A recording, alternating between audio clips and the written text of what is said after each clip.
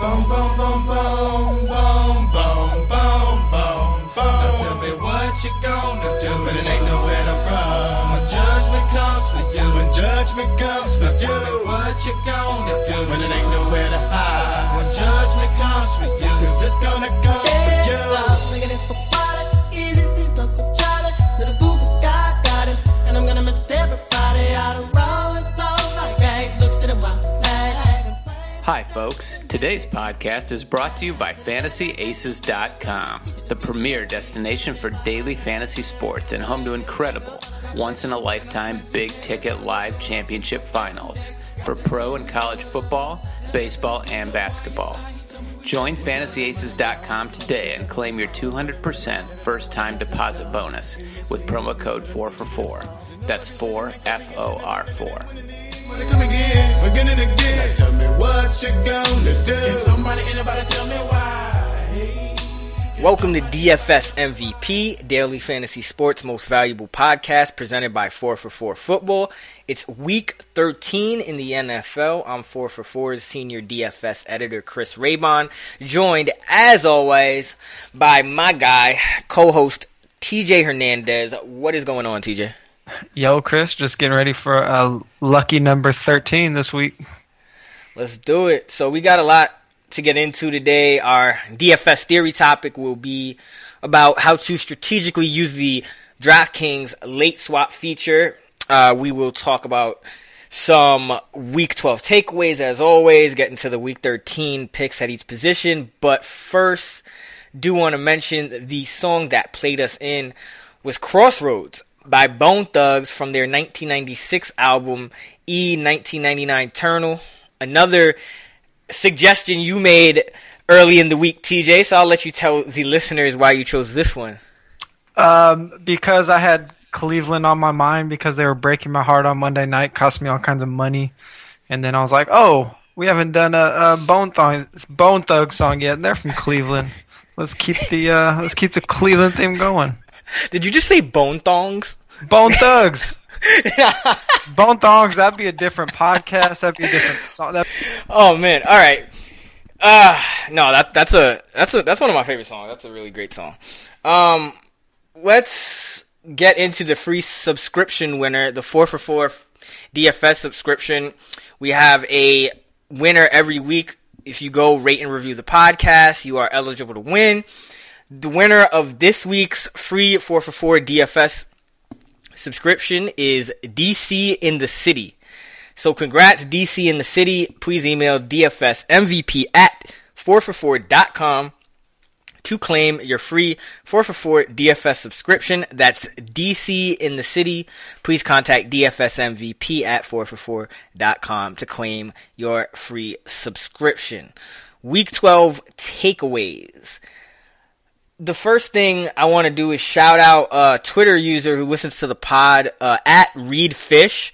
TJ, he tweeted us last week, or earlier this week, I guess, to thank us because he's a listener of the pod, and he said it helped him take down a GPP for $6K on a $1 entry on DraftKings. Yeah, man, I saw that too. Congrats, Reed Fish, man. Keep it up. Before we jump, if anybody wins thousands of dollars off our recommendations, we do accept beer as payment. So just throwing that out there for you guys. You can buy some beer. Sounds like a good idea to me. But moving into the Week 12 takeaways, one thing I noticed was the Eagles' defense seems to have devolved into the terrible unit it was previously. For a while there, it looked like they turned a corner. They were playing really good run defense. Their pass defense had improved, aside from Byron Maxwell, but lately it's just been really bad. They gave up to 235 yards to Doug Martin. They gave up to 5 touchdowns to James Winston. And then last week, the Lions just really, really threw all over them. Maxwell, Eric Rowe, the rookie, E.J. Biggers in the slot, they're all rated really poorly by PFF. The Eagles' defense seemed to be stubborn. They left Rowe on Calvin Johnson numerous times in one-on-one coverage in the red zone. And they even gave up a season high to Amir Abdullah rushing. And, when you're letting the Lions run on you, that's a problem. So the Eagles defense really just back to that unit that we targeted in DFS the last 2 years. They're still playing at a very high pace. So those were my takeaways from Week 12. What do you have, TJ? Yeah, I'm glad you brought up that Detroit game because this actually kind of slipped my mind because Thursday games feel like they're a month ago by the time we get to this point in the week. But one thing that we should really be paying attention to, we always talk about Vegas line, is reverse line movement or just line movement in general, especially when it crosses what's called like a critical line. So we talked about this on Monday. Detroit opened up as a slight underdog. And then by the time lineups were in on Thursday, they were favored by 2.5. Anytime a team switches from an underdog to a favorite or vice versa, that's very indicative of a very favorable play. So playing Thursday's slate, if you weren't targeting the Lions, you were already at a disadvantage going into it. And then it obviously proved true with obviously the Stafford and Megatron big games. Another takeaway that I had is just kind of a general stat analysis topic. Again, something you and I have talked about is sample size. We've talked about it on the pod. We've talked about it kind of between each other off air. And you brought up a really good point this week that we want to be looking at roughly like a 6-week sample size. The past 6 weeks are usually most indicative of future fantasy production just because anything before that doesn't take into account things like injuries, changes in scheme or personnel. And if we had taken that into account, then we would notice that DeAndre Hopkins, who was right around the top of the league in targets per game, over the last 5 weeks leading up to this week, he was only 6th in targets per game among wide receivers, which is still really good, but he was trending down. Obviously, we want players that are trending up, and then it led up to this week, which was his lowest targeted game of the year, and obviously a huge letdown where he was very highly owned across DFS sites. So that was something that I noticed and wish I would have realized before I set lineups instead of after. Yeah, that was some good, some good classic hindsight there, man. That was something I wish, I would have noticed as well. But it's like I said, I like to talk about, I think ownership is fascinating because not only just using ownership to try to win tournaments, but just using ownership to gauge how well a player will perform. The higher the ownership generally means, the better a player will perform over a large sample, but there's always, ownership will never be perfect, and the chalk plays still don't always hit, and they don't, and there's a decent percentage of the time where the chalk plays don't hit, and this was one of those instances. So that was just really interesting to me, but a great point about his decreasing target total there. Why don't you take us into your quarterbacks for this week? Yeah, man, we'll just kind of start at the top and work our way down. I think the clear, most glaring play this week, regardless of value, is Cam Newton against the Saints. We know how bad the Saints have been on defense. We know how good Cam has been for the undefeated Panthers. He is priced at $9,000 on FanDuel and $7,400 on DraftKings, which makes him the second-priced quarterback on both sites. Saints rank last in adjusted fantasy points allowed to quarterbacks, last in raw fantasy points allowed to quarterbacks. Basically, any stat against quarterbacks or passing games, Saints are dead last. They've allowed a touchdown on 8% of all passing attempts, which is a massive number. And after last week, Cam climbed into the kind of the elite ranks of touchdown scoring quarterbacks. Now he's one of just 6 quarterbacks that's thrown a touchdown on at least 6% of his pass attempts. And including rushing touchdowns, the Saints have allowed multiple touchdowns to quarterbacks in 10 of their 11 games this year.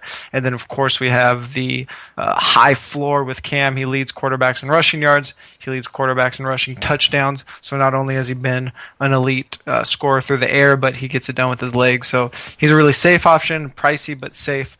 If you are looking to save a little bit of money, a little bit of shmoney this week at quarterback, I think maybe my favorite play across just on any site is Ryan Fitzpatrick against the Giants.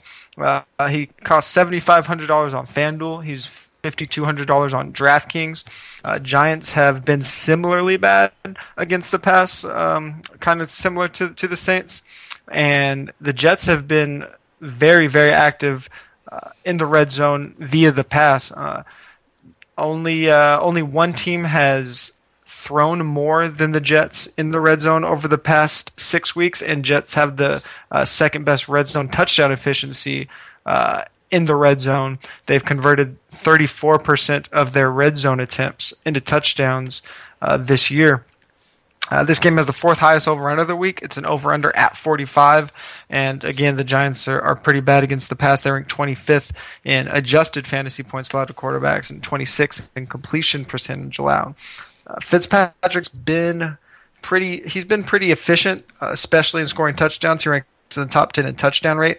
So that's something we're always looking for with our quarterbacks, efficiency over volume. So a guy that's thrown touchdowns at a pretty decent rate versus a team that has allowed a very high completion percentage should mean a pretty high floor for Fitzpatrick with a similarly high ceiling, and we'll get into his receivers a little bit later. But a big part of that has been Brandon Marshall and Eric Decker's success, and then a guy who's always a little risky, but he's very cheap this week, especially on FanDuel, is Jay Cutler.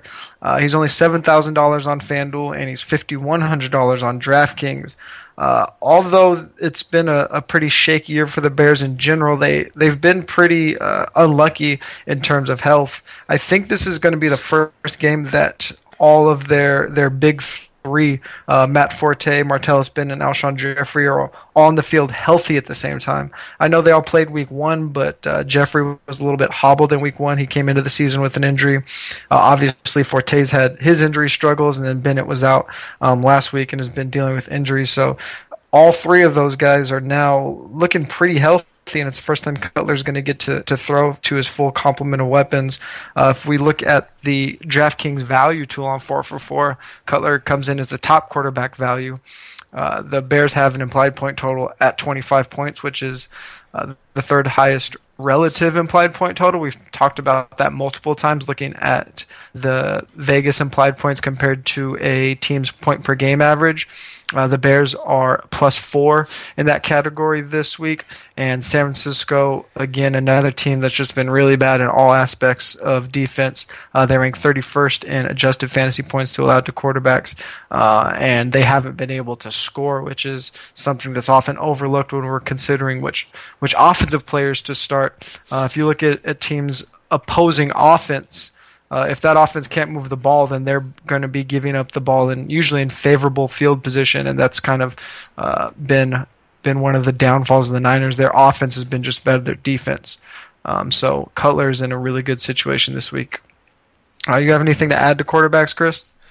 Not to the quarterbacks, but you did mention the 4for4 player pricing tool, and I just wanted to point that out to the listeners. If you are a DFS subscriber and you go to the DFS drop-down menu on the top of the 4for4 homepage, the fifth item down on the left side is the DFS player pricing tool, and there you can see player pricing changes from week one. You can see the changes from last week to this week.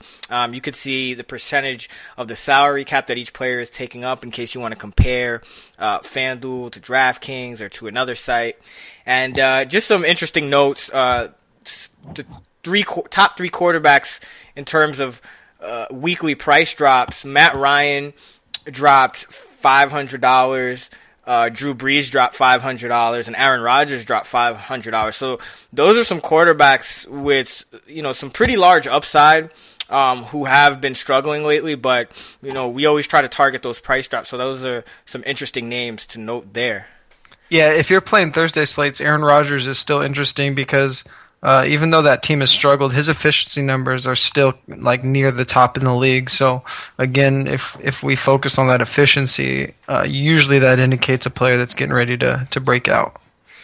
Definitely. All right, I'll get into these running backs now. I'll start at the bottom with the chalk play of the week, at running back, one of the biggest chalk plays across the board, period. David Johnson of the Arizona Cardinals, he will be starting at running back. Chris Johnson is on IR, designated to return, and Andre Ellington's looking really iffy for this week. So Johnson is 5,900 on FanDuel, and he's only 3,400 on DraftKings. Rostering inexpensive running backs projected to see heavy volume is a plus EV strategy in NFL DFS.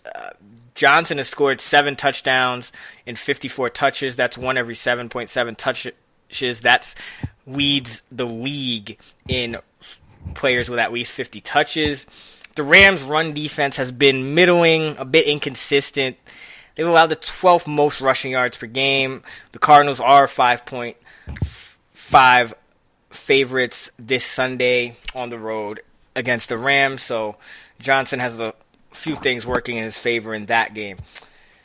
Next up is Jonathan Stewart. He's 7,200 on FanDuel, 5,300 on DraftKings. The Saints rank 31st in 4for4's schedule-adjusted fantasy points allowed to running backs.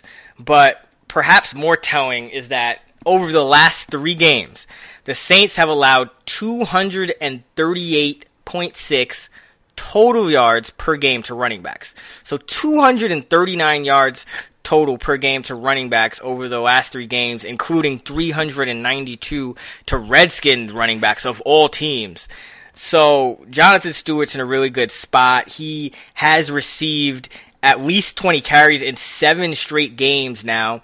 He leads the league in red zone carries, and he's in the top 15 in carries inside the 10 and inside the 5. So he's getting a lot of carries basically between the 10 and the 20-yard line, which aren't quite as valuable as those carries inside the 5 or the 10. But because Carolina has been moving the ball so well and against the Saints defense, even the carries inside the 10 and between the 10 and the 20 will be valuable because the Saints are liable to give up a 10 or 12 or 15-yard rushing touchdown. So that's something to think about there. Then we have D'Angelo Williams. He's 7,200 on FanDuel. He's 5,600 on DraftKings. He has recorded over 100 total yards and or a touchdown in 4 of his 5 starts this season, and he had another 100-yard game in relief of Le'Veon Bell. And this week, the Steelers are 7-point favorites. The Colts are allowing the 9th most rushing yards per game in the NFL at 115.1. Williams, he not only offers value because he's in a good offense and a favorable matchup, but because he rarely comes off the field. 4for4 has a tool called the Player Snap app, which if you go to the tools drop-down menu on the homepage, it's the second item under the weekly column, and basically you can filter by week and by team and by position and check out a player's snaps. And D'Angelo Williams over the last 3 weeks has played 93% of the Steelers snaps at running back. That is tops over that span by about 8% over the next highest running back. So D'Angelo Williams has been on the field pretty much every down. He's in a good matchup, home favorite, and a guy who will probably be a staple in cash game lineups. Anything else with running backs, TJ? No, I do want to highlight a couple notes on Jonathan Stewart, though, and it kind of ties into what we talked about in the intro regarding recent sample size. There's this ongoing narrative about Jonathan Stewart and just Cardinal running backs in general that they don't have touchdown upside, which usually has been true, but going back to Week 7, Jonathan Stewart is actually top 5 in the league in touches inside the 10-yard line. He has 9 since Week 7, and the Saints' yards per game allowed to running backs, it hasn't just been a situation where it's volume. Sometimes those volume stats can trick us a little bit. They've been very inefficient as well. They're one of just 2 teams that have allowed over 6 yards per touch to opposing running backs. So there is a lot of opportunity there for Jonathan Stewart, and probably a guy that, regardless of recent production, probably won't be very highly owned. So he might be a nice little tournament play, especially since he's going to be the perfect pivot off of D'Angelo, given their similar prices. Definitely. Yeah. Speaking of D'Angelo and the Steelers, Antonio Brown. This is all assuming Big Ben plays this week. But it's interesting that there are some books that are willing to put out a line on this game. I think you mentioned that you saw that. I believe you look at Vegas has them favored as 7-7. Some books still don't have a line on this game because Big Ben is questionable. But if there's a situation where a quarterback is questionable and some books are still willing to put out a line, that's pretty telling. That means that they expect the Steelers to be able to handle the Colts no matter what. Antonio Brown is $9,000 on FanDuel, $8,600 on DraftKings, so he's always going to be priced near the top. But again, going back to recent sample size, he does lead all wide receivers in targets since Ben returned from his last injury. The Colts rank 25th in the league in adjusted fantasy points allowed to wide receivers, and Brown's a little bit of a discount on DraftKings. That full PPR is always very valuable. That possible bonus is always very valuable, and Antonio's priced outside the top 3, so you get him at a little bit of a discount on DraftKings.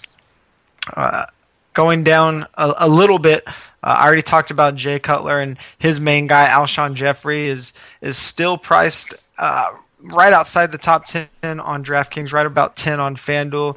He's $7,700 on FanDuel and $6,900 on DraftKings. Since coming back from his injury, Alshon is one of just 2 wide receivers averaging 2 red zone targets per game.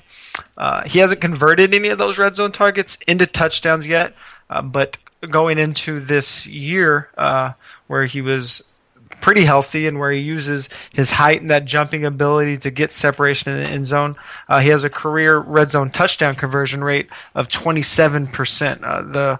The league average for wide receivers is usually right around 23%. So we should expect those that high volume red zone targets to turn into touchdowns. And I mentioned the San Francisco defense. This could be the week that we see those looks turn into scores.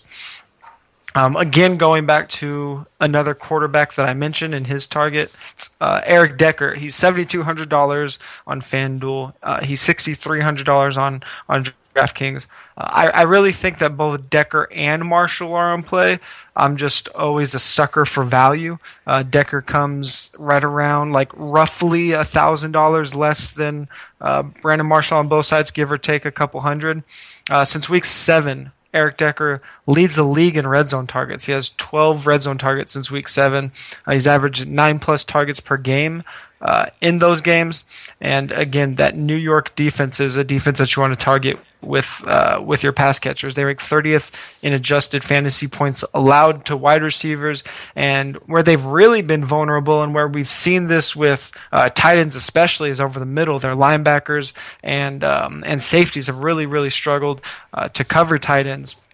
Now, the Jets don't necessarily implement a tight end, but the middle of the field is where Eric Decker does a lot of his work. So in lieu of a tight end, when they get near the goal line, when they're working in small spaces, that's where Eric Decker really shines, and that's where the Giants have really struggled. So I really like Decker in this matchup. And then my favorite value play of the week. A guy that we had big hopes for going into the season, but he's been injured, is Devontae Parker. Miami's in a really good spot against Baltimore, and Parker is the value play of this game. He's $5,200 on FanDuel and $3,300 on DraftKings. So you're getting a huge discount on a player that is going to be seeing starter snaps. He saw his first full complement of snaps last week. He played 82% of the Dolphins snaps and saw double-digit targets for the first time this year. And I think it was on the first series. It was very early. Rashard Matthews suffered some broken ribs. So we can expect Parker to see a similar snaps this week against a Baltimore team that ranks 28th in adjusted fantasy points allowed to wide receivers. Going back to point totals, going back to relative values, Miami has the 4th highest relative implied point total. They're plus 3.3 compared to their season point per game average. Higher scoring is usually going to translate to more passing success for the Dolphins. Miami throws the most in the league in terms of percentage. 66% of their plays are pass plays, and they are fifth in red zone pass attempts this season. They've attempted 60 red zone passes this year, and they are.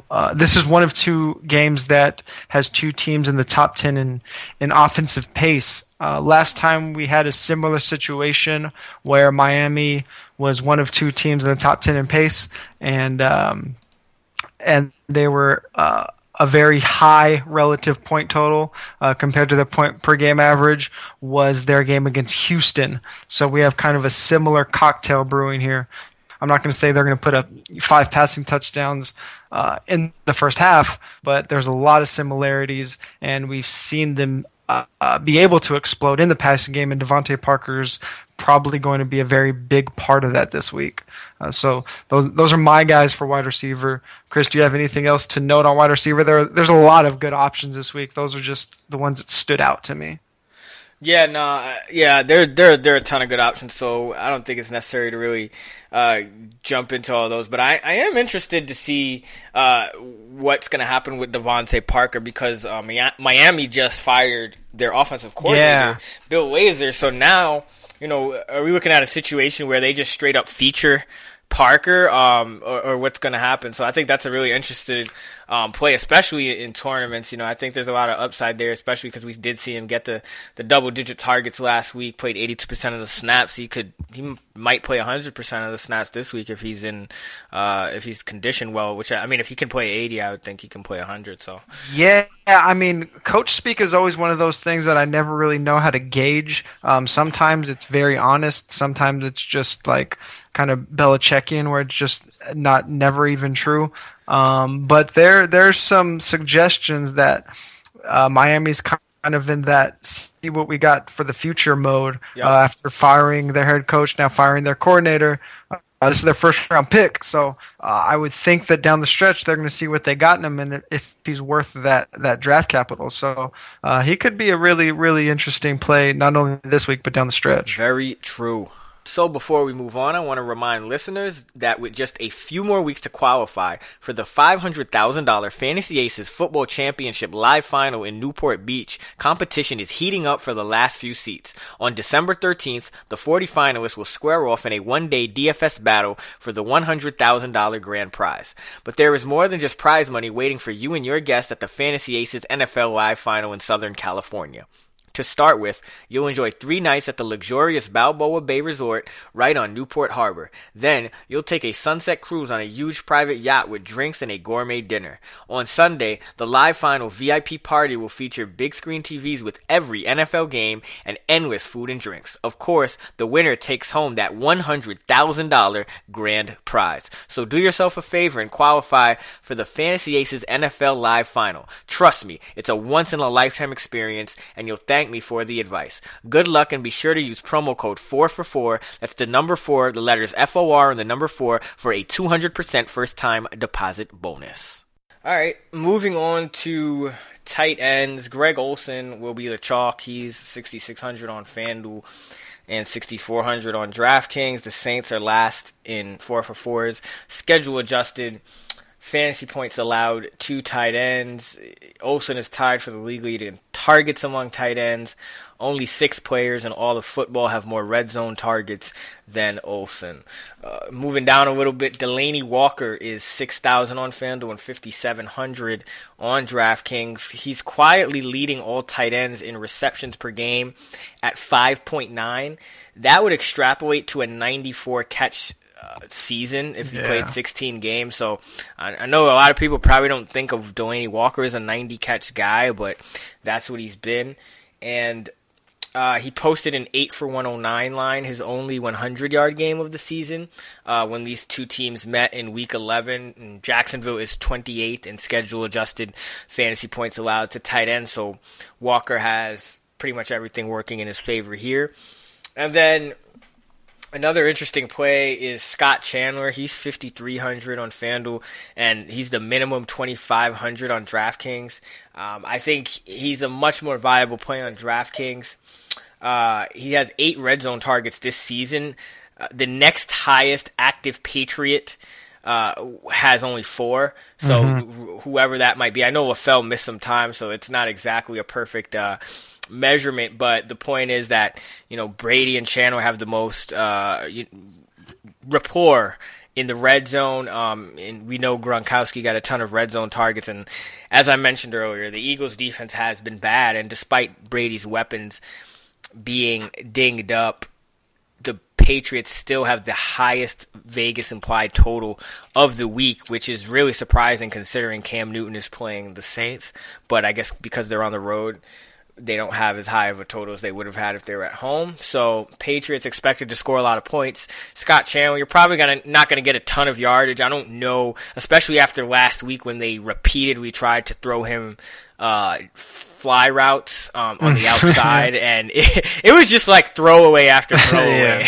But regardless, he was still able to catch 5 balls for 58 yards and score a touchdown. And I think that's a reasonable expectation this week. I would like to see his ownership percentage before going all in, especially because Philadelphia's defense, while they have been battling around, they are weaker on the outside with their cornerbacks. They do rank 6th in 4-for-4's schedule adjusted fantasy points allowed to tight ends. Anything else on the tight end, TJ? Yeah, I mean, even though Gronk was only out for part of the game, Chandler did lead tight ends in targets last week with Gronk out, just for part of that game. So that's something to note.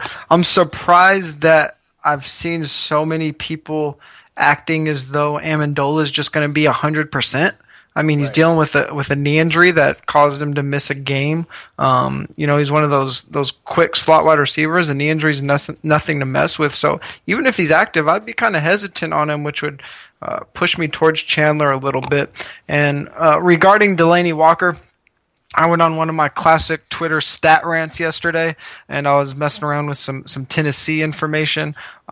They have the highest relative implied point total this week. They're plus 4.3, and no teams converted a higher rate of red zone passing attempts into touchdowns than the Titans. They've converted 34.1% of their red zone pass attempts into scores, and Walker's been a big part of that. So I really, really like those tight end picks. Those are actually the guys I've kind of zeroed in on. So I'm glad we're on the same page there. It makes me feel good. So when I lose my money, I can be in sorrow with somebody else. I mean, there's always Gary Barnidge. Man, oh my God. Listen, I mean, hey, Austin Davis is real cheap. You stack him, Barnidge catches 2 touchdowns, boom, millionaire. Listen, I'm not going to get into being a douche and talking about my own team, but I turned that game off in the first quarter. Let's get into kickers. One thing before we get into kickers, you mentioned Amendola and Chandler and how, Amendola's pretty dinged up and people are kind of acting like, he's the clear play here. I actually think Brandon LaFell is probably the best play out of the Patriots receivers in this game, just because, again, he's going to be playing on the outside. We know the Patriots like to attack other teams' weaknesses. The Eagles just lost Nolan Cowell for the year. We saw Eric Rowe struggle. We know Byron Maxwell has just been Swiss cheese all year. So, I think whatever side LaFell lines up on, he's going to have a plus matchup, and he's a guy that's kind of due for some regression. He's had, a rough time with some drops, and, he hasn't scored a touchdown in a while, and, this could be one of those games where, Brandon LaFell really breaks out and shows some of that potential that he showed last season. So, I think LaFell clearly the play over Amendola in this game. But yeah, take us into kickers, TJ. Yeah, I don't have too much to say about kickers this week. There's not a true min-price guy that really stands out. It's starting to get that time of year where there's weather and cold concerns, just nonstop. You just have to be really cognizant of that getting into December. So I'm always going to favor guys that are playing indoors, especially in December, especially if they have a higher team total than usual. So A guy that I really like is Connor Barth. He's only $4,700 versus Atlanta. Again, the Buccaneers have a inflated team total. They're projected to score 24 points.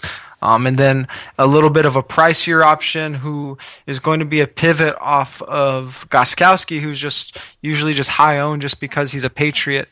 Graham Gano's $100 less. He's $5,000. But again, he's indoors with a high team total, and Carolina's favored by 7. You mentioned this last week quickly on the pod, and it's something I haven't put too much stake into, but because they're favored by 7, that means at the end of the game they won't be deterred from kicking field goals.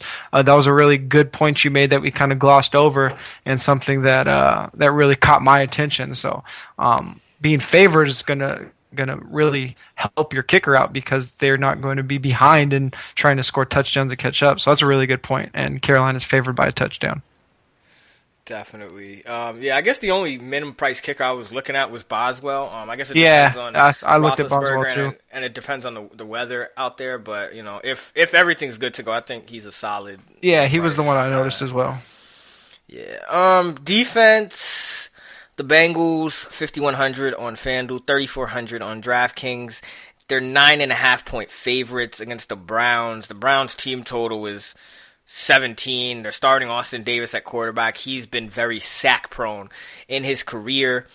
The Bengals have been a top 8 fantasy defense this season, and the Browns have allowed the 3rd most fantasy points to opposing defenses. So all the peripherals are there for the Bengals to have a good game on defense against the Browns. And then the Patriots are 4,800 FanDuel and 3,400 on DraftKings. They have the highest spread of the week. They're favored by 10. And we have, for the listeners out there, we make up a little outline just to jot down the players we want to touch on during the podcast. And it's a Google Doc, and it's shared so me and TJ can both edit it. And as he was pasting in the guys he wanted to touch on, I had in my Patriots bullet point, I had Bradford sucks, and TJ he bolded it, he put it in red, and he inflated the font to make it really huge. So I want to make sure we didn't skip over that note, like it's important. Yeah, so TJ, on behalf of TJ, he just wants me to let you guys know that Bradford sucks. Yeah. It's in really big font staring me right in the face right now. But no, the Patriots, they just match up really well with the Eagles. They can play man coverage on their wide receivers with Logan Ryan, who's been playing really well lately, and then Malcolm Butler, who's also been playing really well lately. And they can stop the run. They should have Hightower and Collins back, which helps them stop the run. It helps with their tight end coverage. So I would think that the Patriots can play man coverage on the Eagles receivers who have had trouble getting open against man all season, and just play to stop the run, because the Eagles want to run the ball. And I just think this is a really bad matchup for Philly. So, and Philly is ranked 24th in 4for4's schedule adjusted fantasy points allowed to defenses. So, really good matchup there. And then TJ, I know you had a under the radar kind of punt play that you wanted to talk about. Yeah, I mean, it always helps to save a little bit of money at defense if possible. One team that was really interesting to me just because of how slow both teams play is the Redskins. The Redskins and Dallas is the only game with 2 teams that rank in the bottom 5 of offensive pace. Washington is 32nd in the league and Dallas is 30th. So we can expect fewer offensive plays than most games. And this is courtesy of a fellow DFS writer, Sammy Reed. You can find him on Twitter at SammyDecipher. Dallas is giving up 12.75 fantasy points per game to opposing defenses in Castle's 4 starts. So not only can we expect a slow-paced game with fewer plays than usual, but Castle has really made that offense especially bad. So it's it's shaky. It's probably not something you want to anchor all your cash games with. But a slow game versus Matt Castle is probably not a bad play just because Washington is so cheap. And shout out to Football Insiders for those pace stats. So that's just something I wanted to touch on for defense and special teams. Football Insiders? Is that a new site? Football Outsiders. Did I say Insiders? Yeah. Did I say Insiders? Football Outsiders. I'm sorry. I was about to say, is there a site I don't know about? Football Outsiders. Check this out. Cool, man. No, that was a really great point about the pace. That's something that goes overlooked. I know we don't talk about it as much, but it definitely comes into account and comes into play. Excuse me. And sometimes when you see maybe a chalk play that doesn't live up to expectation, or just a player that has an unexpectedly bad game, a lot of times it can be because both teams are just playing at a really slow pace, and it just limits the amount of offensive plays. So that's a really great point there. Let's get into our DFS Theory segment. Today we will be talking about late swaps. So that is, for those who aren't familiar, you can do this on DraftKings. You can swap any player out for another player as long as their game hasn't started. So, for example, if you're playing a Monday slate and you have a bunch of players in the 4 o'clock and the 8 o'clock games or the Monday night game, you can swap them out until their game starts. And for that reason, the first thing that I want to tell everybody, a lot of the more advanced players probably already know this, but if you're newer to DFS or you're newer to DraftKings or you just haven't really messed with the late swap feature much, the first thing to keep in mind is you always want to put the player in the latest game in your flex position. So, and obviously if your flex is a 1 o'clock start, this doesn't apply. But, if you have, say, a couple players playing at 1, but then one player playing at 4 or 8 or Monday night or something like that, you always want to put that player in the flex so that you have options to switch him out, and TJ will go into exactly why you might want to swap him out in a minute, but I just want to point that out. And I also want to point out that 4for4's lineup generator, which is available to DFS subscribers, it's really a great tool. I use it a lot. The 4for4 lineup generator automatically will place the player with the latest start time in the flex position, so you don't have to worry about that. But when you're generating your lineups, when the lineup generator gives you a flex, make sure to put that player in the flex if you're going to use that lineup. But TJ, I explained to people that they should put their latest game player in the flex. So talk about, now why you want the option of swapping out a player. What strategic advantage might that give you? Sure. Well, first of all, before I get into the actual strategy of it, this is why I favor DraftKings for both my Thursday slates and my short slate games. I like to, sometimes if I'm having an okay week or I don't think I'm going to lose on the week, I'll play some of those primetime GPPs. And then, of course, we've talked about in the past playing Thursday slates just to fade that Thursday night game.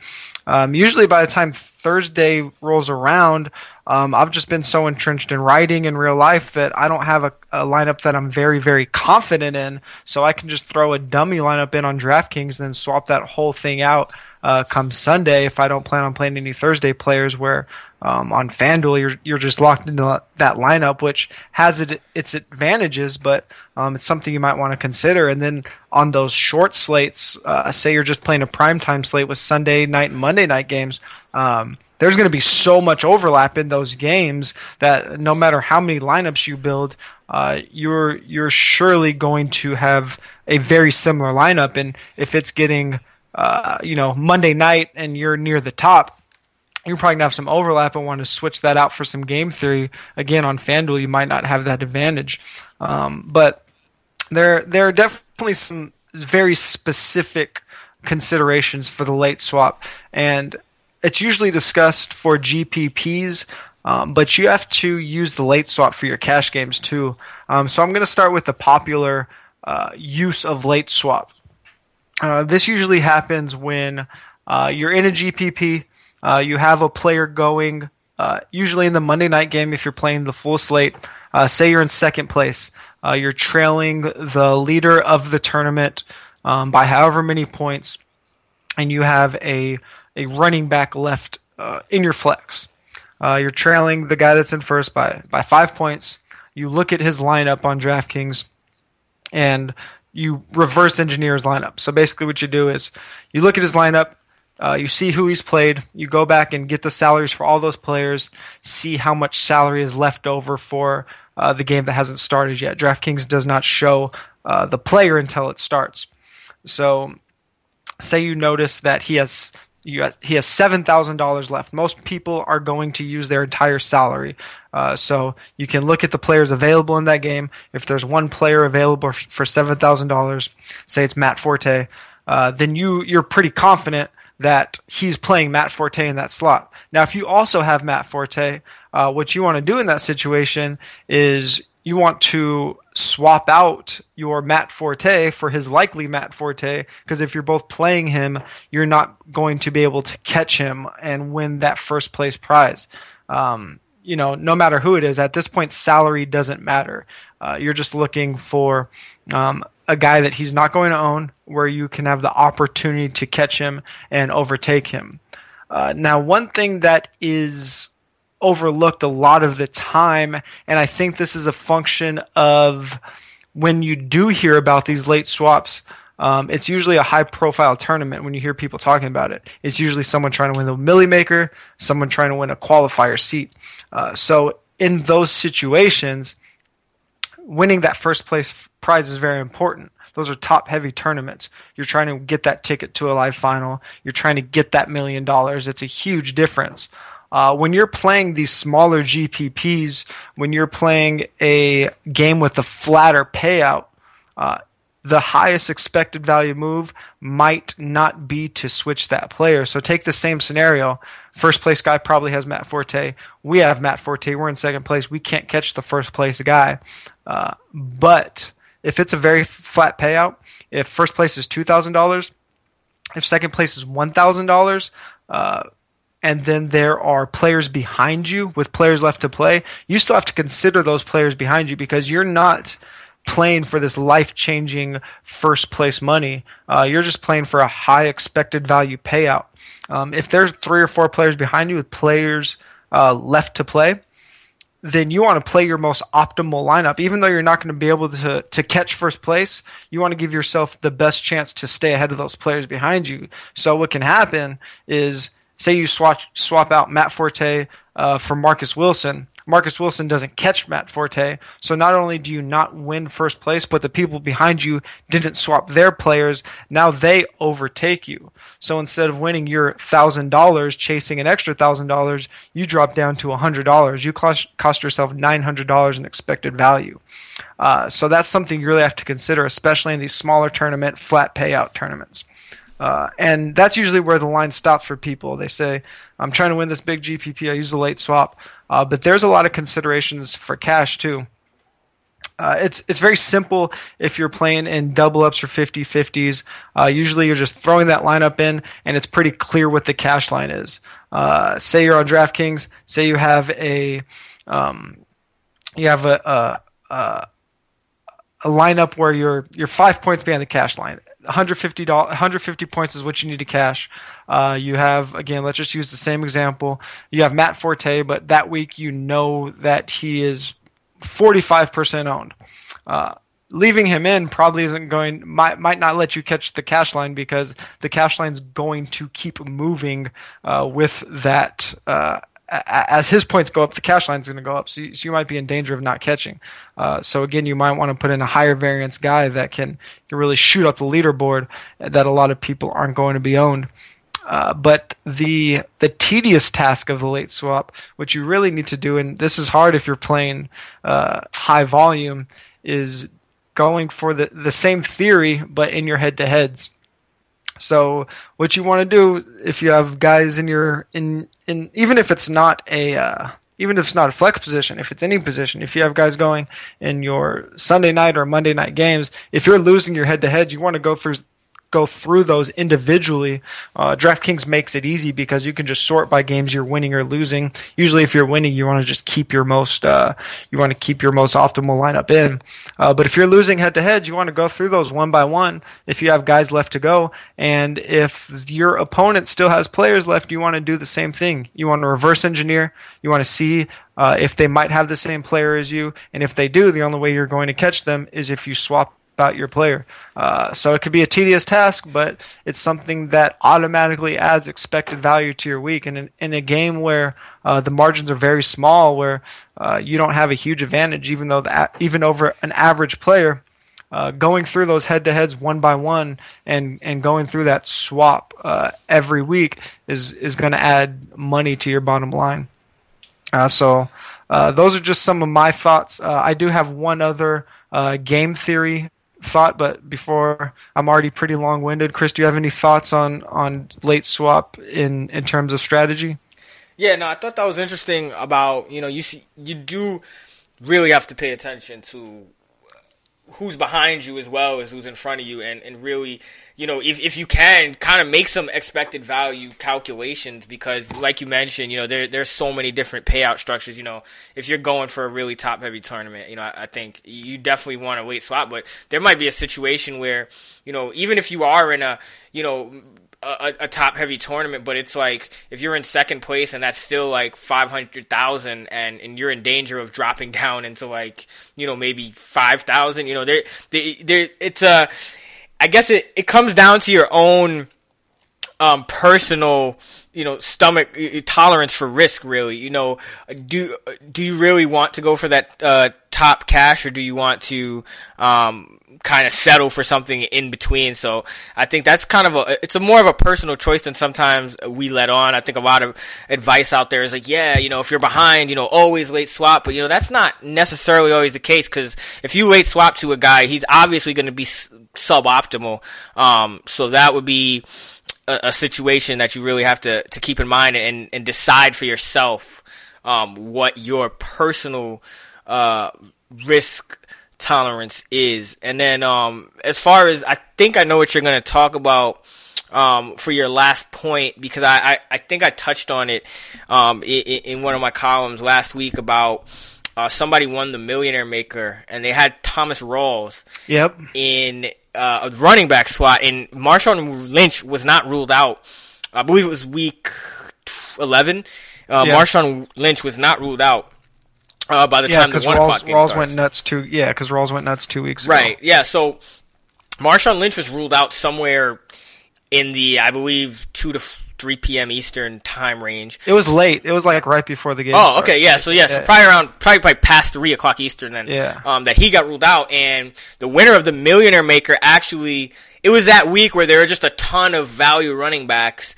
Yes. And in like the 4.5K range, and he actually, it was the week Charkandrick West was really a chalk play, and he actually had Charkandrick West in his winning lineup, but he pivoted from whoever else he had. I forget who the other chalk play was, but I'm pretty sure he pivoted from whoever that other chalk play was to Thomas Rawls after the Lynch news came out, and Rawls was like under 5% owned, I believe, and that pretty much made the difference. I think Rawls was the highest scoring player on the slate that week, so that really, really made a difference. I think Rawls outscored the next highest running back by 17. Yeah. So that was the difference maker. So I mean, TJ, I guess I might have stolen some of your thunder there, but you can go into the rest of your point regarding that. No, I mean that's a perfect example of what I want to talk about, and you do want to be careful. I have a specific strategy that I use for this. So the running back is the perfect example. So say you have, like we talked about, you have Marshawn Lynch, who let's call him $7,000, and then you have Thomas Rawls' backup, who is maybe, let's say, $4,000. If you can, a lot of people are going to be very hesitant to put Marshawn Lynch in their roster. Let's say it's a Monday night game, obviously, because you're not getting news on that until Monday night. So you're going to have to wait, and then you will you can swap in his backup, but what that does is it makes you put possibly suboptimal plays around him because you're playing an expensive running back in a spot where you could maybe play a cheaper play, and then forcing yourself to play less optimal plays around that. So, Marshawn Lynch is $7,000, but he's an injury concern, and you're putting him in on a Monday night game. What I like to do, and what can give you a very, very unique lineup without losing much expected value, is play two players from that late game. So if Marshawn Lynch is questionable, I can put him in my flex with a cheap wide receiver, either from his team or from the other team in that Monday night game. If I get news that Marshawn Lynch is going to be out, I could swap him in for his cheap backup, but then put in a top price wide receiver or running back in that other position from the same game. So I'm still filling out my roster salary, which usually is going to be a more optimal lineup compared to putting out a lineup where you just late swap in a backup for a starter, but you're left with something like $4,000 left in salary. So maybe you have Marshawn Lynch and Cole Beasley. Say the Seahawks are playing the Cowboys. Well, you can roster Lynch and Beasley, but then if Lynch is rolled out, you can flip that, put in Rawls, and now you can upgrade to Des Bryant. So now you have two elite players in a late game, and they're both really low owned because nobody's going to have that combination. So it's a way to give yourself a very, very unique roster without losing much expected value. So that's how I like to play those late injuries and use that late swap to my advantage, kind of as a game theory edge on something that a lot of people aren't doing. So that's something to think about. Not just using late swap for lineups that you already have, but roster construction, especially for GPPs.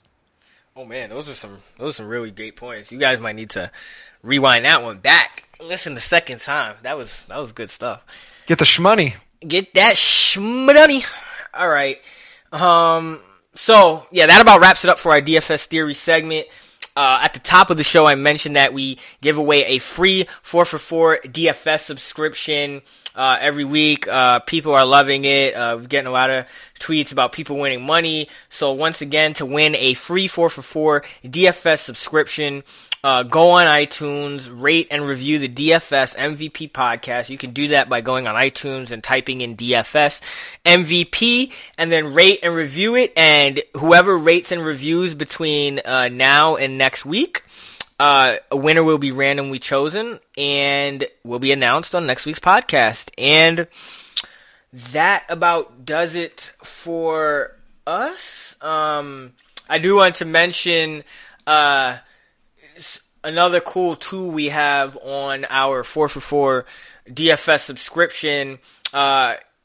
We made our value reports pretty popular, and they're a big hit amongst DFS players. It basically gives you the player's projected points divided by his salary. You get his value, but though we know those are great for cash games, but in tournaments when you're trying to get your correlation plays, your stacks. So what we've done this year is we now have stack value reports. Yeah. So we have every 2-man stack, 3-man stack, and 4-man stack in terms of quarterback and receivers, and that includes tight ends, valuated. So we add up the salaries and the projected points of every single stack, every single possible stack, 2, 3, or 4-man, and we give you a projected value for that stack. So that's a really useful thing. I don't know who else is doing it. As far as I know, nobody, but it's a really cool tool,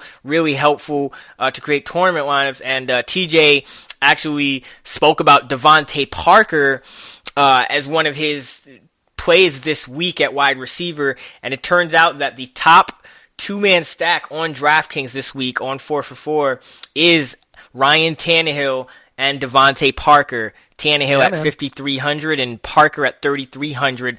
The total stack costs 8,600. They're projected. We have them projected for 29.8, giving them the top value of the day at $289 per point. So you can get access to the stack value reports with a 4-for-4 DFS subscription. And another cool thing that the stack value reports have is, in addition to the quarterback receiver stacks, they also have every running back defense stack valuated, which is another really cool one that not many people talk about.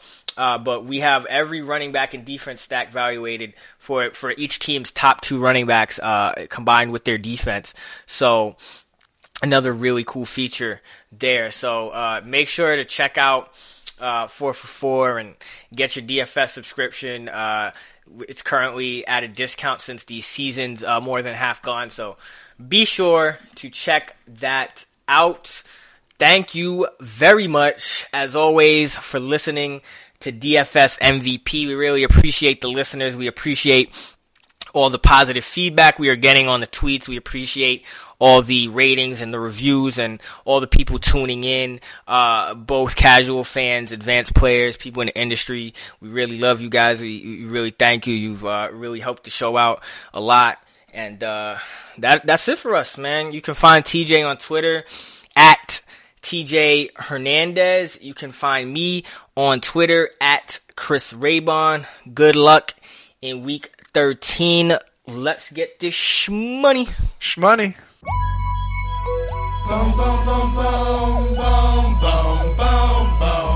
Now tell me what you gonna do when it ain't nowhere to run. When judgment comes for you. When judgment comes for you. Tell me what you gonna do when it ain't nowhere to hide. When judgment comes for you. 'Cause it's gonna come.